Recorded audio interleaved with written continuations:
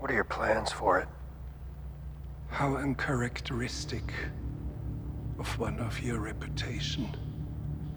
You have taken both commission and payment. Is it not the code of the guild that these events are now forgotten? That Beskar is enough to make a handsome replacement for your armor.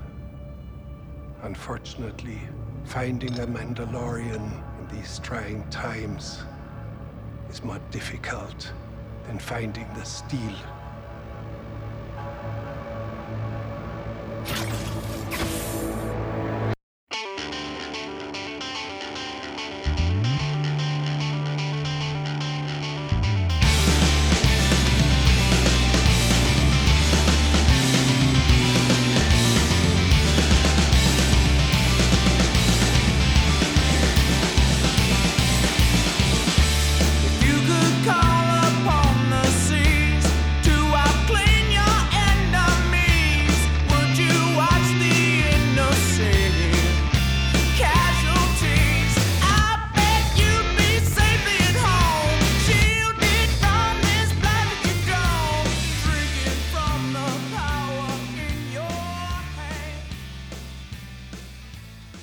Ooh, yeah.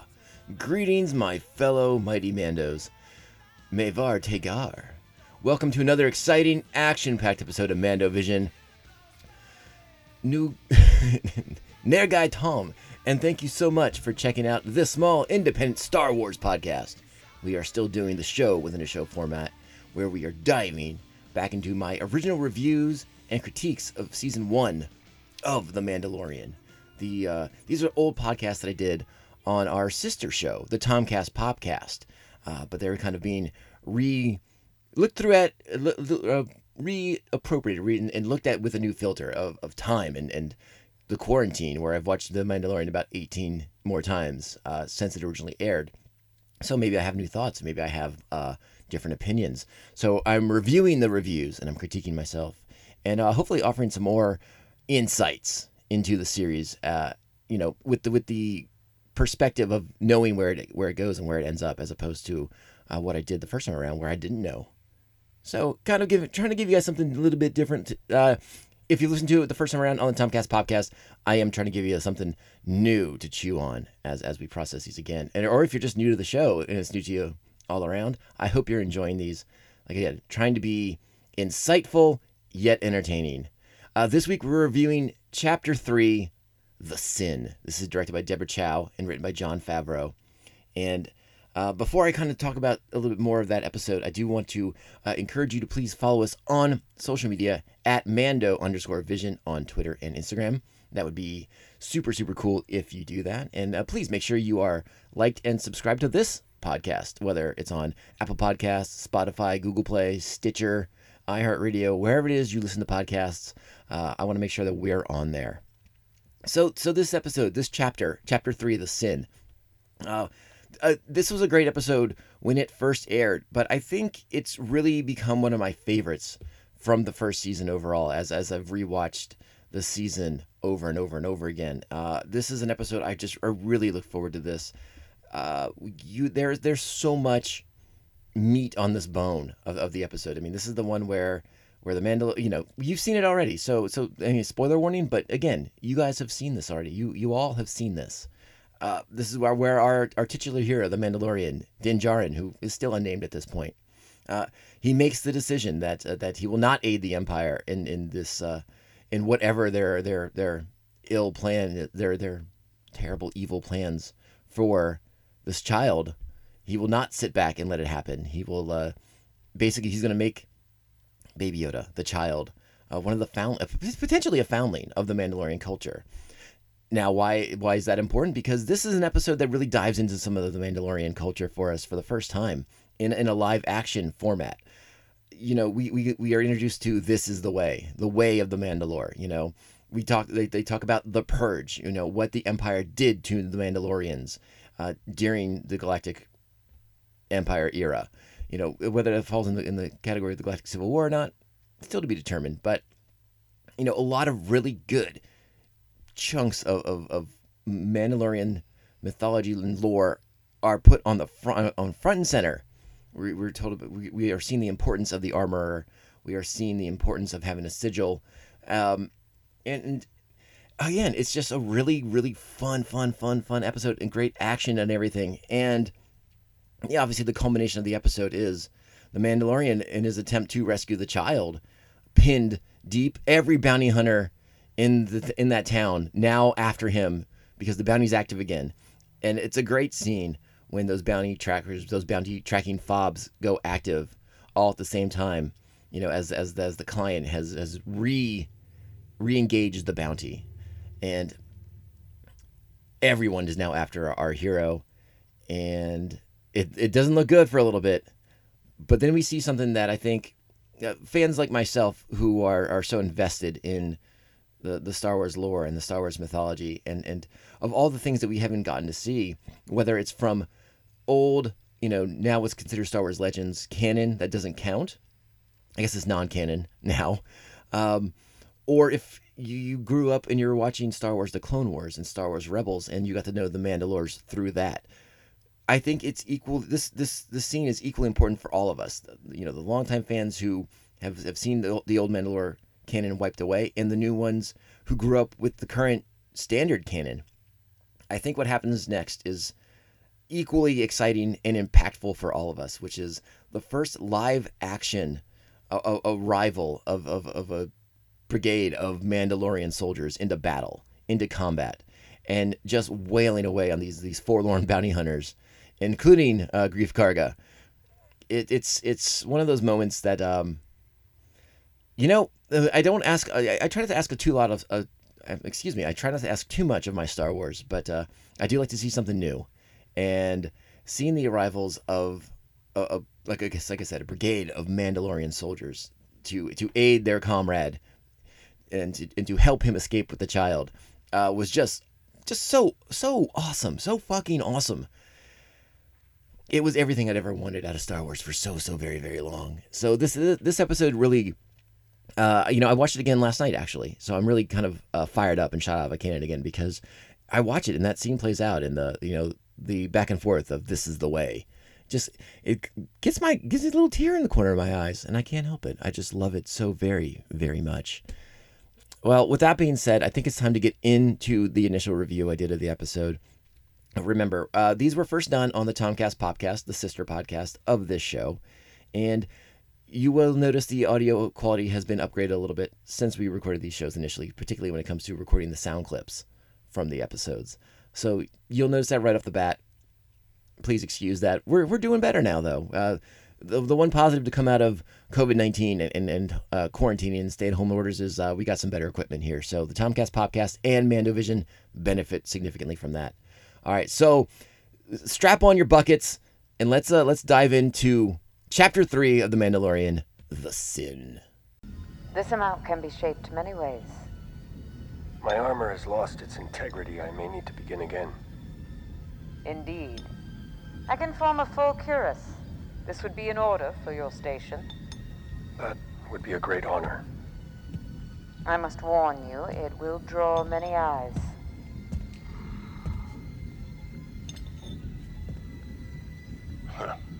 These were cast in an Imperial smelter. These are the spoils of the Great Purge. The reason that we live hidden like sand rats. Our secrecy is our survival. Our survival is our strength. Our strength was once in our numbers. Now we live in the shadows and only come above ground one at a time.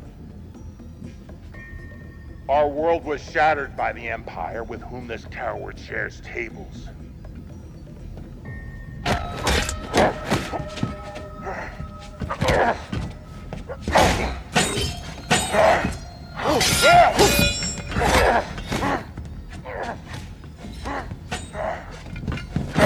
The Empire is no longer, and the Beskar has returned. When one chooses to walk the way of the Mandalore, you are both hunter and prey. How can one be a coward if one chooses this way of life? Have you ever removed your helmet? No. Has it ever been removed by others? Never. This is the way. This is the way. This is the way.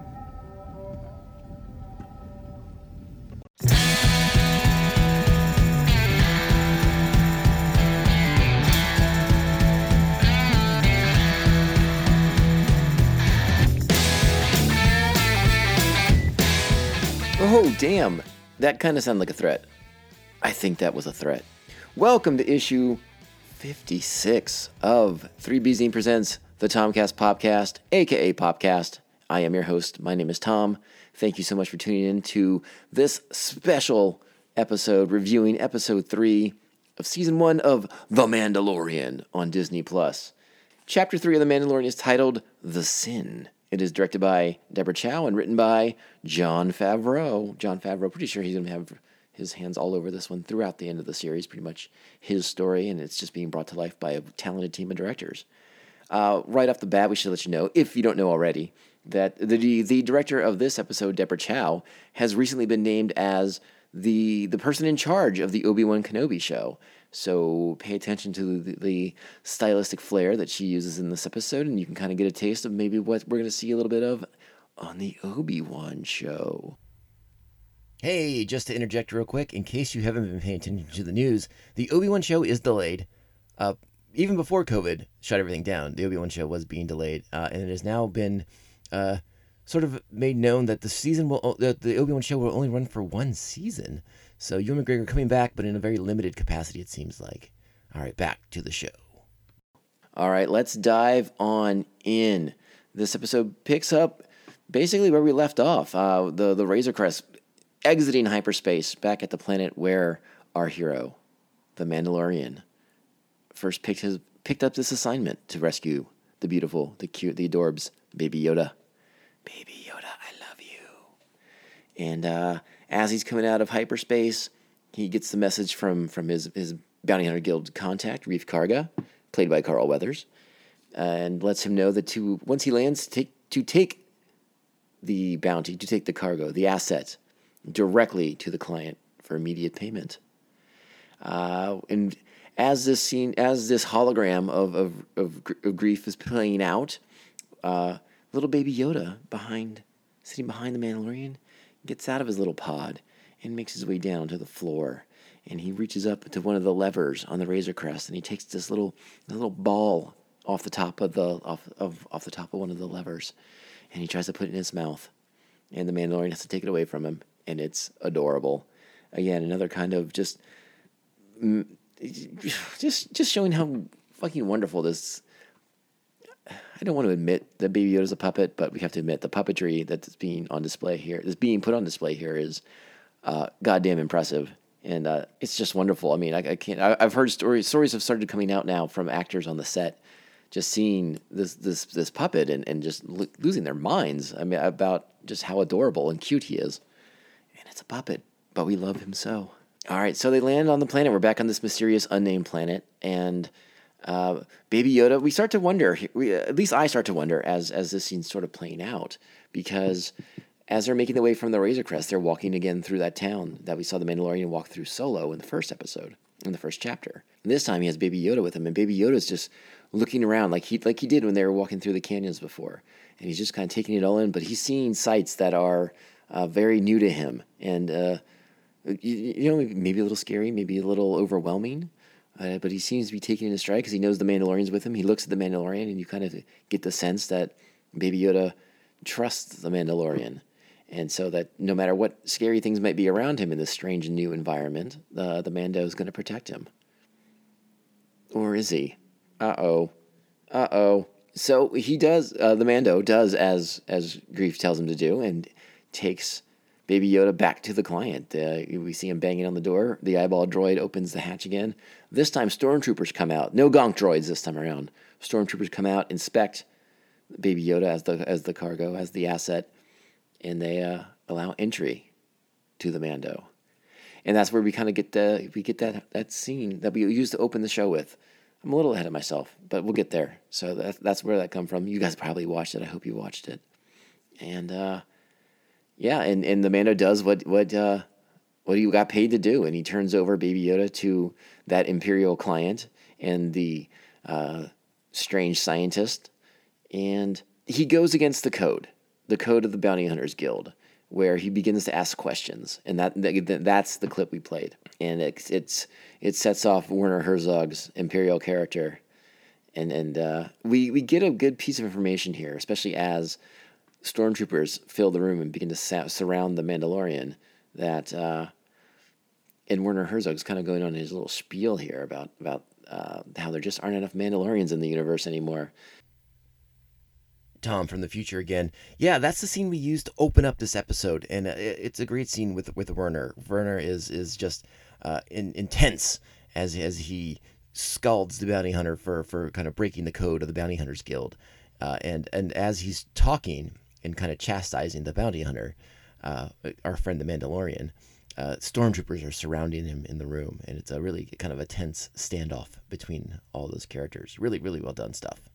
And we really get the impression that the Mandalorians have been brought to the brink of extinction, much like the Jedi were by the Empire. It seems like the Empire's done the same to the Mandalorians. And we'll talk a little bit more about that later, because another scene plays out. But the Mandalorian collects his bounty, all the Beskar that was promised to him, and he goes on his merry way. Well, maybe not that merry. So payment for the bounty is delivered in a Camtono, which is, for all the astute Star Wars fans out there, the Camtono is the name of the device that we saw way back when in Empire Strikes Back. Once Lando Calrissian issues the order to Cloud City to evacuate, you see a guy running through the halls of Cloud City with what looks like a weird ice cream maker. It is the stuff of legends in the Star Wars universe for the truly observant and utterly fascinated by the weirdness of some of the Star Wars scenes. And for years and years, that's what we just said. This guy's running through the hallways with his ice cream maker.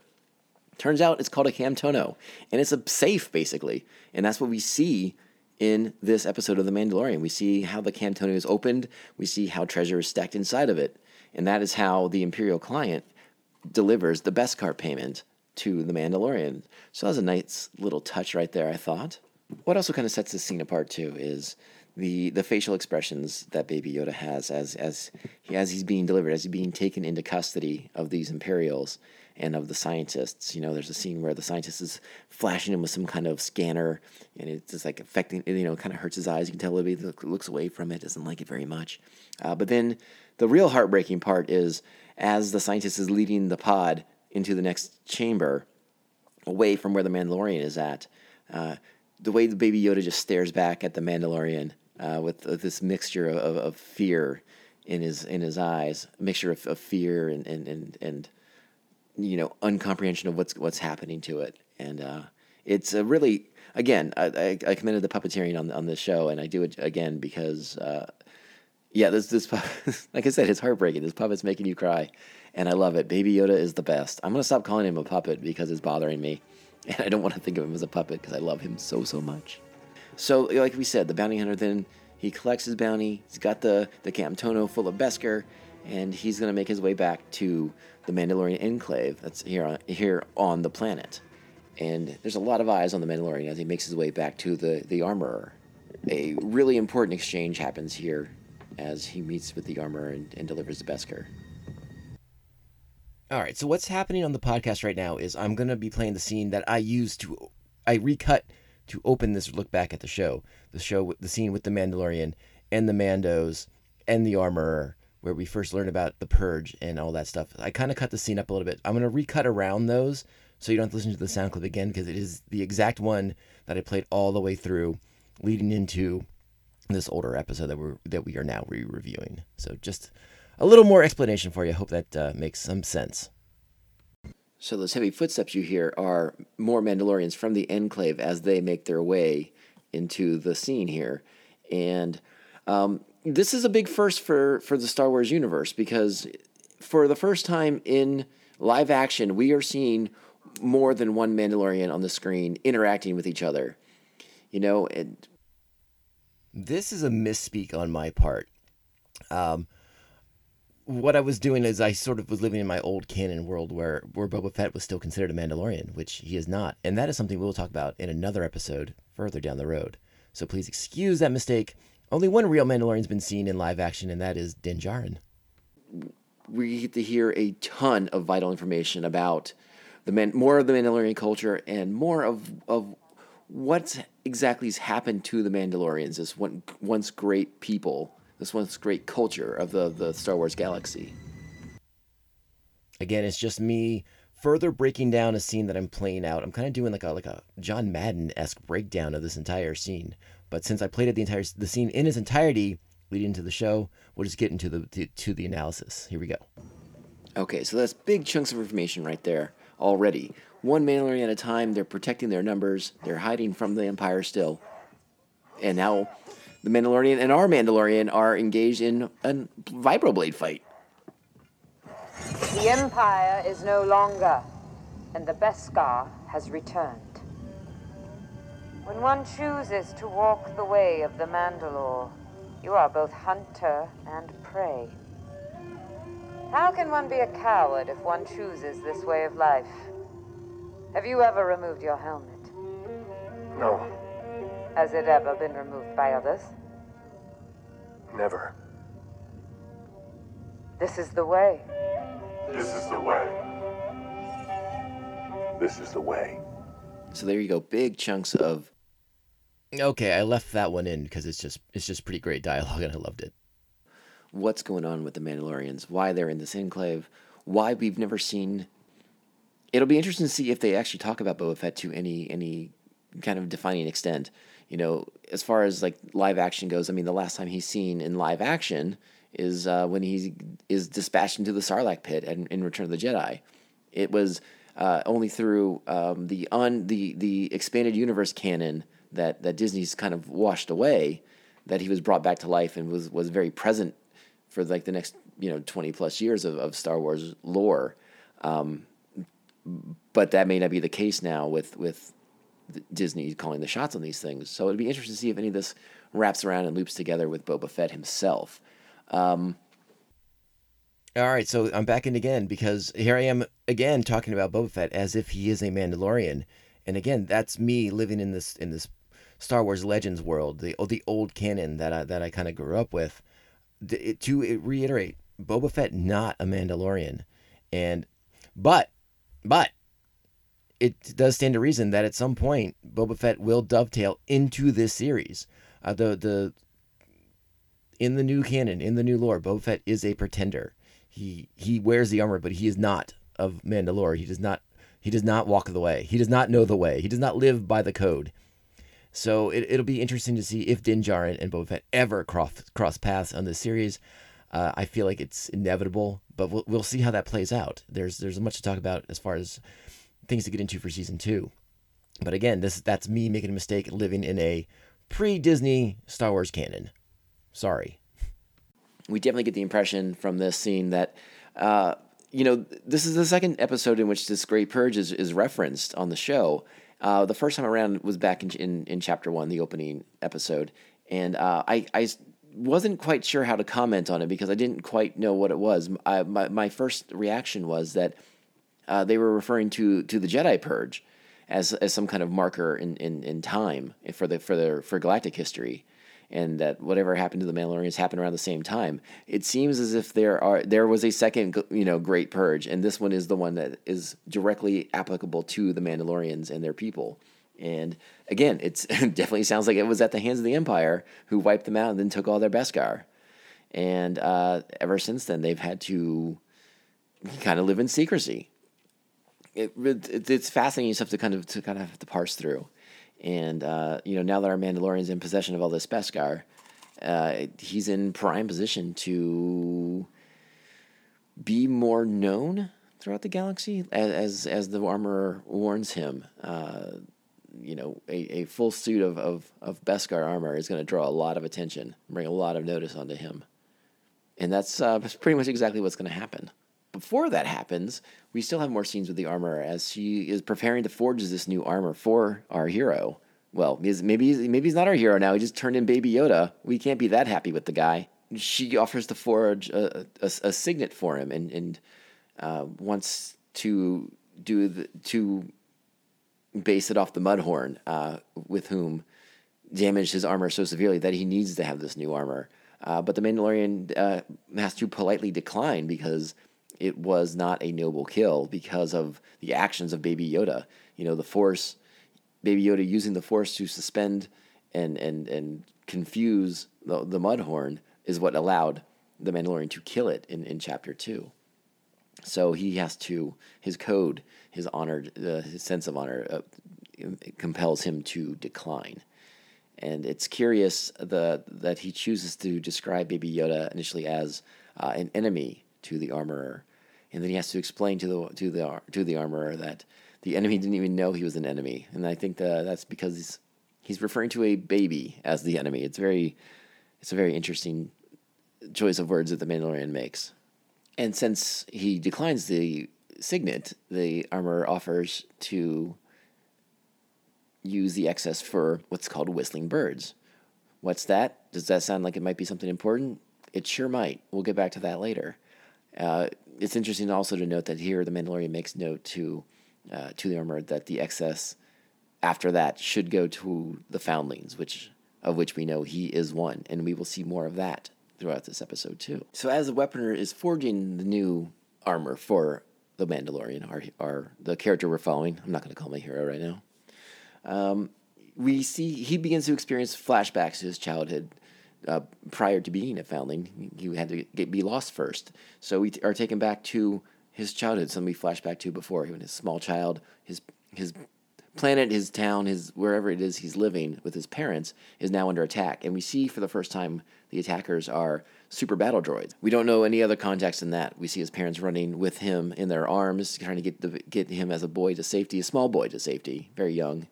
And his parents are killed, we assume, by the super battle droid, because the super battle droid is what opens the cellar doors that he is hiding in. Now, we don't know what happens after that, because we flash back to the present as his armor is done being forged. I wanted to talk a little bit more about the flashback sequence with Din Djarin as a child, because we have to ask the question, does this happen during the Separatist War? Is this a Separatist versus the Republic battle, and this town, this village is caught in the crossfire between Separatists, or in the Separatists and the New Republic, I should say, or the Republic, as it's just called then, or is this something different? Is this perhaps something early Imperial with a Moff who maybe has a battalion of super battle droids? Like, does Moff Gideon perhaps factor into the origin of Din Djarin? Who knows so far? I think the Separatists is the likely bet, but there could be a personal connection with Moff Gideon to be revealed. And so now it's time for the Mandalorian to don his new armor, and he's going to go over to meet with his bounty hunter representative, Mr. Greef Karga, Carl Weathers. And as predicted by the weaponeer, as predicted by the armorer, the riches of the Mandalorian do not go unnoticed, and they seem to go very, very, very unappreciated, as his fellow bounty hunters in the bar are not stoked that he is the one who came away with the prize. It's also interesting to note how every bounty hunter in that bar seems to have the tracking fob that he was given by the Imperial, but none of them seem to get very far as the acquisition of Baby Yoda, the acquisition of the bounty. It is funny to note, well, it's not funny to note. I was a little surprised, actually, that this episode started kind of the way it did.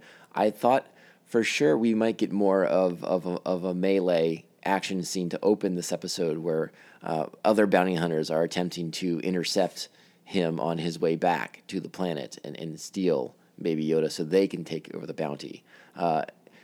Instead, it seems he was able to leave the prior planet and return to this planet unimpeded. But that doesn't mean the other bounty hunters like him. I think that's far from the case, especially as he's trying to now, in his new Beskar up outfit, get back to the bounty hunting business, which surprises Karga to a good extent. It's a pretty funny scene. It's a pretty funny scene with Karga because the he seems to be the only one happy to see the Mandalorian in the bar. Everyone else is not stoked, and Karga is more than happy to point out that they're all a bunch of losers who failed because they all had the tracking fobs and they didn't do anything about it. And then Karga reveals that even he got to be rich off the Mandalorian's success. As he reveals, he has a couple of bars of Beskar now as well that he has conveniently hidden in his chest pocket. That might have been foreshadowing for something. We'll talk about it later. The Mando wants a new bounty. It's time for a new bounty. He's got to get back out there. We're not quite sure why he's so driven.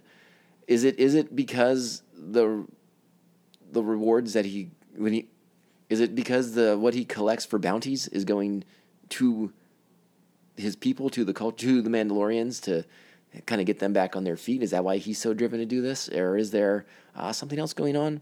Not quite sure. We're not sure to say. I think it seems reasonable to assume that because there are so few Mandalorians out and about at one time, these finances, again, are going to help the cause, to help his people. So he needs a new assignment, and he picks one, and he's going to go hunt down a nobleman's son, a calamari. Mon calamari is the correct word, Tom. Jesus, get it together. If, the ones who look like Admiral Akbar. And so we're like, oh, he's going to go track down we're going to go to a water planet, right? That's the next mission. Seems like that's the next mission. Except remember, this episode is titled The Sin. And there's a couple sins that you can talk about in this episode. The first one being the actual giving of Baby Yoda to the Imperials. Another sin could be his professional sin, where he sort of broke the code by asking his client what they intended to do with the person.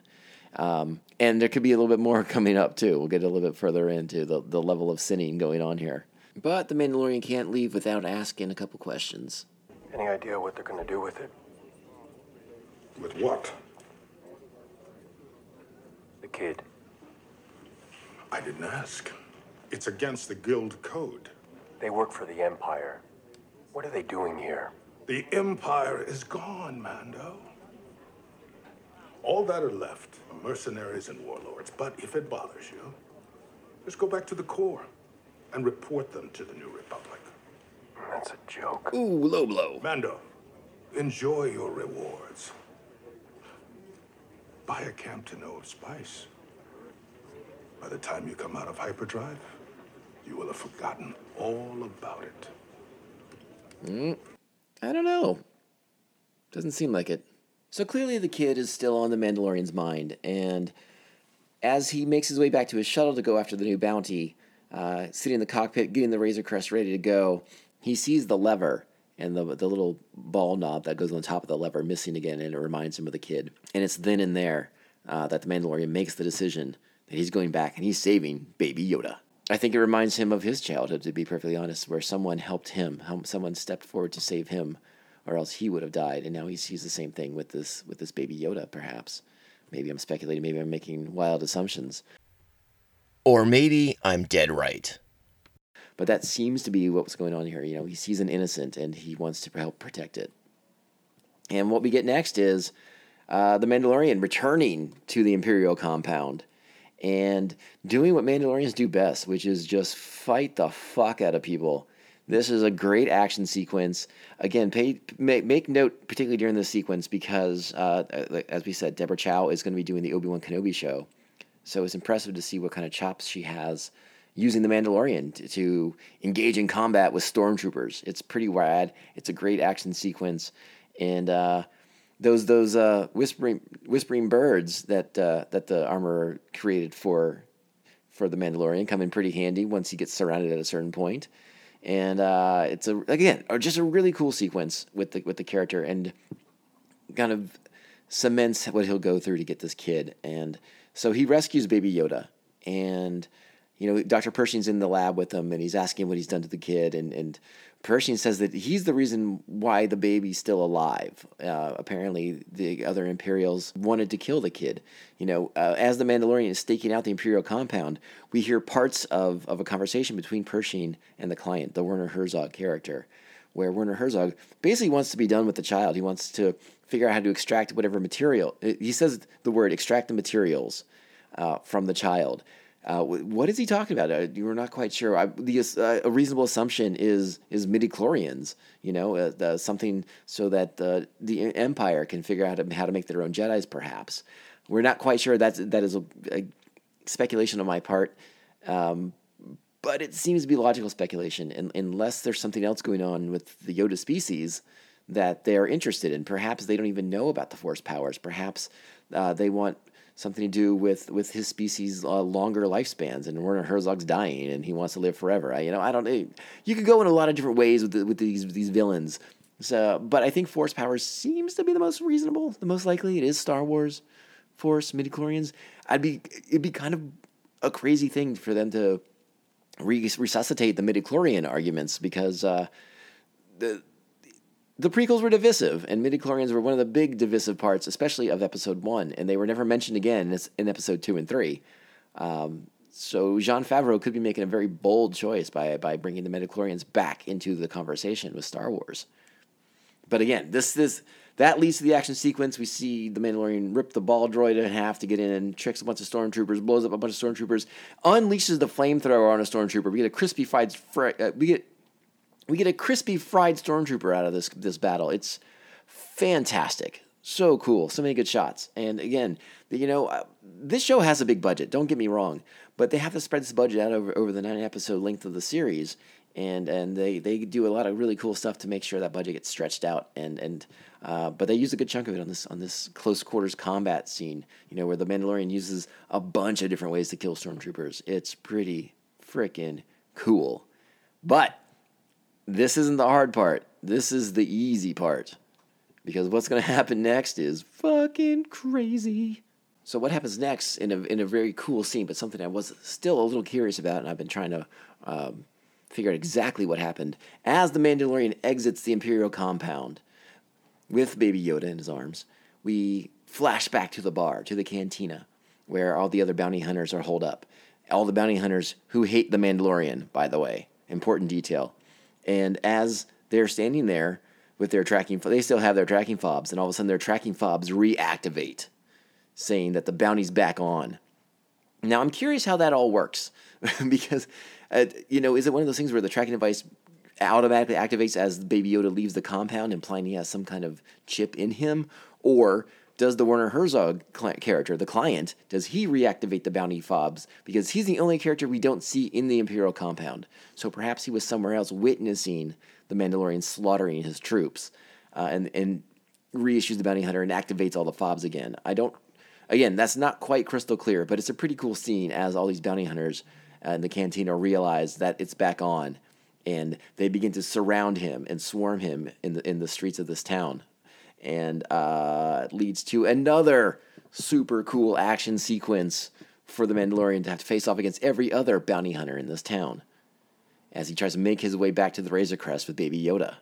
And he's doing pretty good for the most part. He seems to be doing all right, but then Reef shows up, Reef Karga, goddamn Carl Weathers. And Carl's he's not the Mando's friend anymore. The Mandalorian has now broken the code of the bounty hunters. Another possible interpretation of the sin that the bounty hunter is committing here, as he's now betraying the guild that he's part of. What happens next, as the Mandalorian seems to be in an impossible situation, despite the fact that he keeps refusing to surrender, is the stuff of Star Wars history. Because what happens next is incredible. Surrounded by his enemies, trapped on a sled, the Mandalorian looks Baby Yoda in the eyes, and he knows that this is probably the end for both of them. When just behind him, a rocket streaks across the sky. And suddenly, from out of nowhere, the Mandalorians rise, and they unleash holy hell on the bounty hunters who are trying to kill one of their own. And I'm not going to lie, it's one of those moments that just gets me so fucking geeked out, so geeked up, and just, so I love the Star Wars universe. It's awesome. It's awesome. I've watched it 75,000 times in 2 days because it's so fucking cool. It's again, I've talked about my love of the Mandalorians, of the culture of the Mandalorians, and to see them rise up together is something we haven't seen before. There's been variations of it in animated series, in Clone Wars, in Rebels, but to see it real life in real time, to see it in live action, live action series, is something else, and they are just as impressive as I've always wanted them to be in live action. It's an incredibly great sequence, and I want to watch it 75,000 more times because it's so good. The music's so good. The score is so good. The action direction by Deborah Chow is on point. It's awesome. They got jetpacks and blaster rifles and missile launchers. It's so good. It's the coolest thing I've seen so far in the show, and this show's been cool for all 3 episodes. But this just blows it out of the water. This takes it up another like 3 levels in one scene. It's awesome. It's so good. So they're able to take care of these bounty hunters. They give their Mandalorian compadre the cover fire that he needs for him and Baby Yoda to take off to the Razor Crest. And that's exactly what they do. And, our Mandalorian has to acknowledge to the other Mandalorians that they're no longer going to be safe there. They have to leave that enclave there where they've been hiding out. And, the Mandalorians, they have a saying now, and they say it again. That is the way. And they just accepted it and move on. But they had to help their brother in arms, and they weren't going to let him get taken out by a bunch of piddly ass bounty hunters, a bunch of dum-dums. No way, no way. So Baby Yoda and the Mandalorian make it back to the Razor Crest, but that Greef Karga, you can't get rid of him. They have one more confrontation inside the Razor Crest, inside the bay of the Razor Crest, and that's when Greef gets it right in the chest and blown out of the back of the ship. And the Mandalorian and Baby Yoda are able to take off. But we see that Greef got hit right where he was keeping his Beskar. So Carl Weathers is not dead. Carl Weathers could be coming after the Mandalorian still. I suspect he will play a big part in coming after the Mandalorian going forward. So something I've thought about since rewatching the series over and over again, and this is not a new theory, not a radical thought, but I think I believe that the Mandalorian knew that Greef had the Beskar there. Greef made a point of showing him that Beskar was on his person, and the Mando hits him right there. I sort of think the Mando did that on purpose, as kind of a way to thank Greef for everything he did for him despite breaking the code, because the Mando knows he broke the code. Just my 2 cents on that. So that's how this episode ends, just like the way the last episode ended, with the with the Mandalorian, with Baby Yoda rising from a planet and taking off for hyperspace together, but now completely different context, as the bounty hunter knows that he's no longer a bounty hunter. First of all, he's now on the run, and as the armorer said during that exchange that we listened to a little bit earlier, being a Mandalorian is being hunter and prey, and the first 2 3/4 of these shows, he was the hunter. But now it appears that he's going to be prey, and he's going to have to go and find some allies to help protect him and Baby Yoda. Probably mostly Baby Yoda. It seems like he can fend for himself, but he still does have his brand new shiny Beskar armor. But people are going to be coming after him, so it's going to be really interesting to see. It's going to be very interesting to see how the show shakes out next. I'm really, really, really excited about what's coming up next. And, gosh darn, there's so much to kind of think about and replay and watch over and over again. At the very, very end, as the episode's closing out and they're taking off for orbit, to leave orbit, I should say, to leave the planet. Yeah, it's pretty great. You just see a little Baby Yoda hand reach up to the controller lever, and the Mandalorian just spins that little ball topper off the lever, and he hands it to Baby Yoda, and it's so fucking adorable. Melt your heart from heartbreak to joyous, raucous applause. That's how this show went today. Our hero, he let us down at the beginning, but he got us back by the end, and I think that's all that really matters, right? And we get a chance to find out more about Baby Yoda in the future. It's going to be incredible. So much to talk about this episode. I can sing its praises forever and ever and ever, and I probably will. Again, there's a lot of information to kind of parse through. I've said that before with the show, but certain scenes kind of allude to a much grander tapestry of the Star Wars universe, and I love it. I love it. And I hope they keep kind of pulling on the threads of that tapestry, and we get a little bit more information as we go along. And yeah, the show continues to surprise. I complained a little bit last week that the second episode was only 30 minutes long, but they managed to jam pack a lot of show into those 30 minutes. This episode was no different. It was a tad longer, about 37-ish minutes, if you take out that minute-long recap at the very, very beginning. But you're telling a lot of story, and there's not a lot of fluff in there. They're not killing a lot of time. I love that we're following one character for the duration of the series, at least through the 3 episodes. We're not stuck with some giant ensemble cast, and we're following characters that we're not as invested in. That's kind of a rare thing nowadays, I think, with a lot of shows.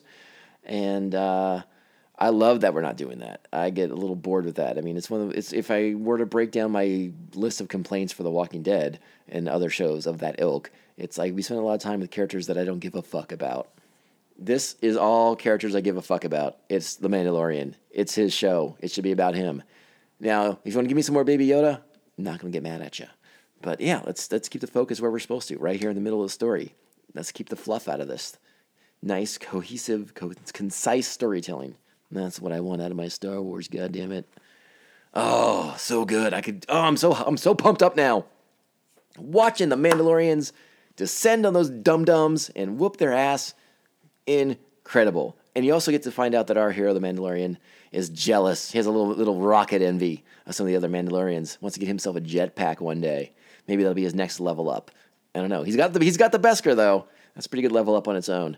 We'll have to see how that shakes out as the season progresses. Oh, man. Okay, let's wrap it up. I'm just gushing here, and you guys are probably sick of it. Hey, everybody. Tom interrupting my own podcast for a little bit of an update because there was a couple things that, in my excitement, I forgot to discuss with everybody.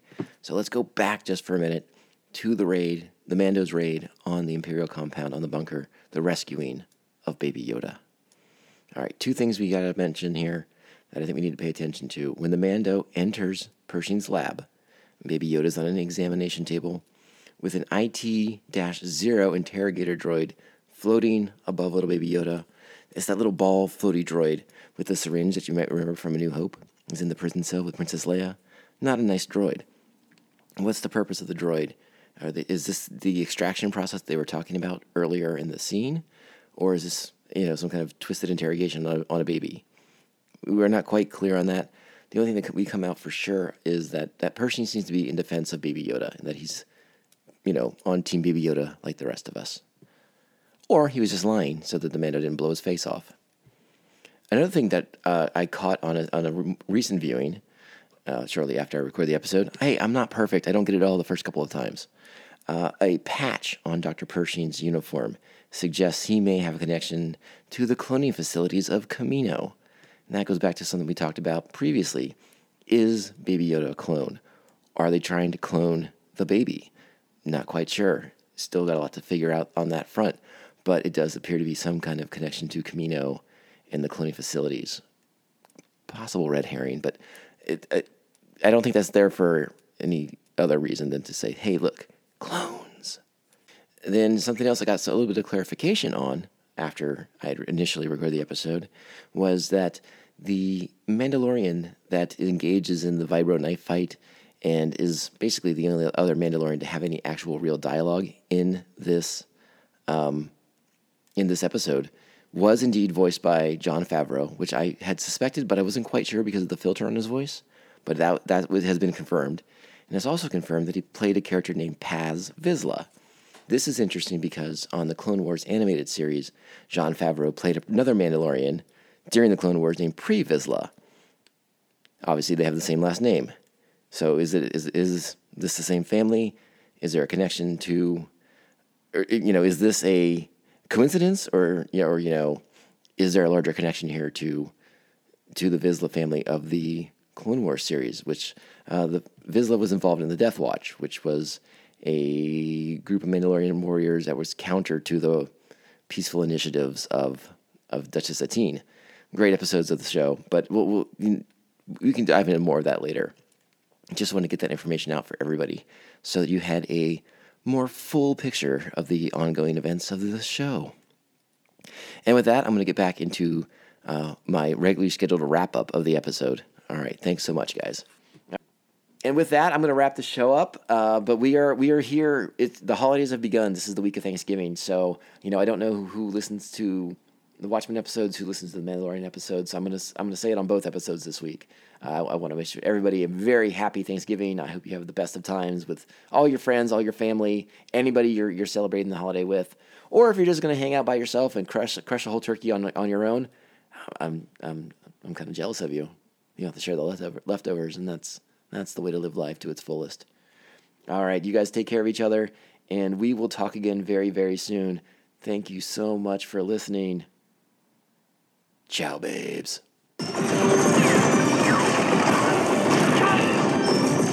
Get out of here.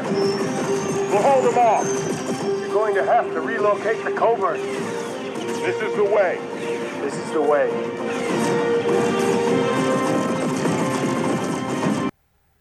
Hey, so there it is. That's the episode. That's the initial review I did for The Mandalorian Chapter 3, The Sin. I thought it was a pretty strong review. I thought it was pretty funny. I had forgotten that I had gone back into the show to mention the stuff about the Vizsla family and how that insignia kind of popped up on the shoulder pauldron of one of the self-described heavy infantry Mandalorian, as he was later dubbed. So a little bit of the Vizsla family kind of carrying through.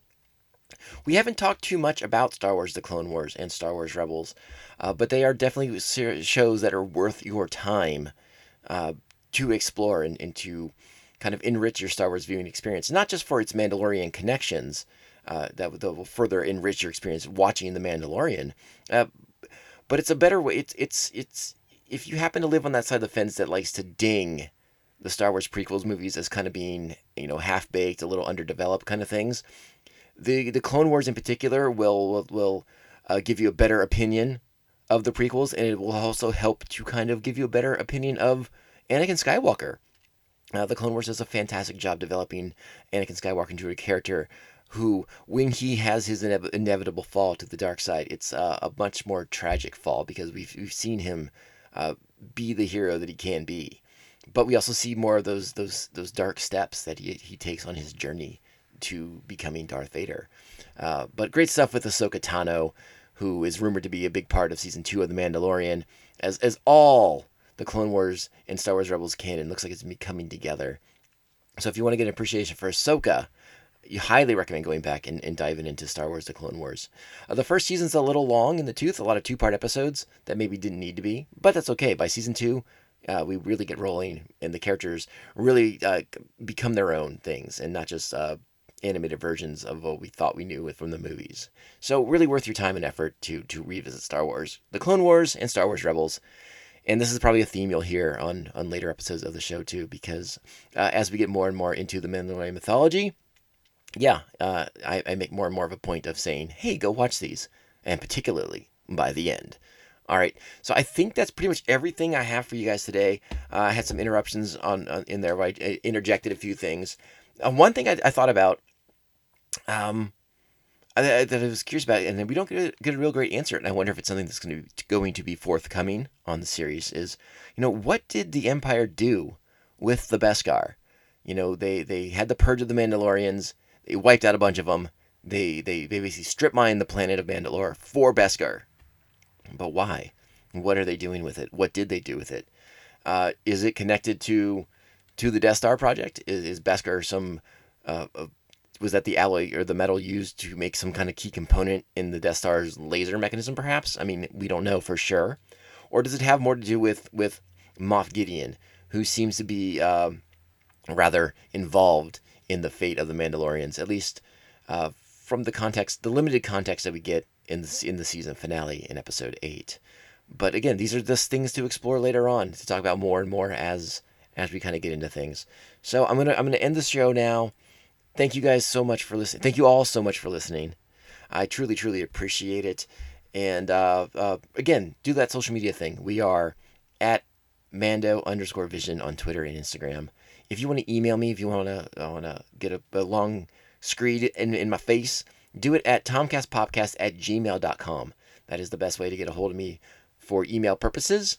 And if for some reason you are digging the show and you want to back it financially, do so at patreon.com/TomcastPopcast. Remember, I have 2 podcasts. These are 2 sister shows, and one podcast to get you access. I'm sorry, one Patreon donation gets you access to bonus content that would be for both shows. So a little extra bang for your buck. And with that being said, I thank you all so much for listening. I've been having a really good time re-exploring and re-reviewing my reviews of The Mandalorian Season 1. And again, we're in September now, and we're flying fast and furious towards Season 2. So more and more information is coming. It's only a matter of time before the trailer drops, and we'll be breaking that down on the show. So these review episodes might get interrupted from time to time when Mandalorian Season 2 news does drop. So stay with us. We're going to be on the forefront of Mandalorian news. And with that, I wrap it up, and we say what we always say on MandoVision. This is the way. Ah, Mando! They all hate you, Mando, because you're a legend. How many of them had tracking fobs? Phew. All of them. All of them! But not one of them closed the deal. Only you, Mando. Only you. And with it, the richest reward this parsec has ever seen. Please, sit, my friend.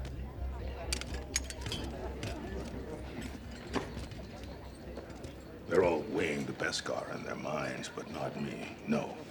I, for one, I celebrate your success, because it is my success as well. Hell, even I'm rich. Now, how can I show my gratitude to my most valuable partner? I want my next job.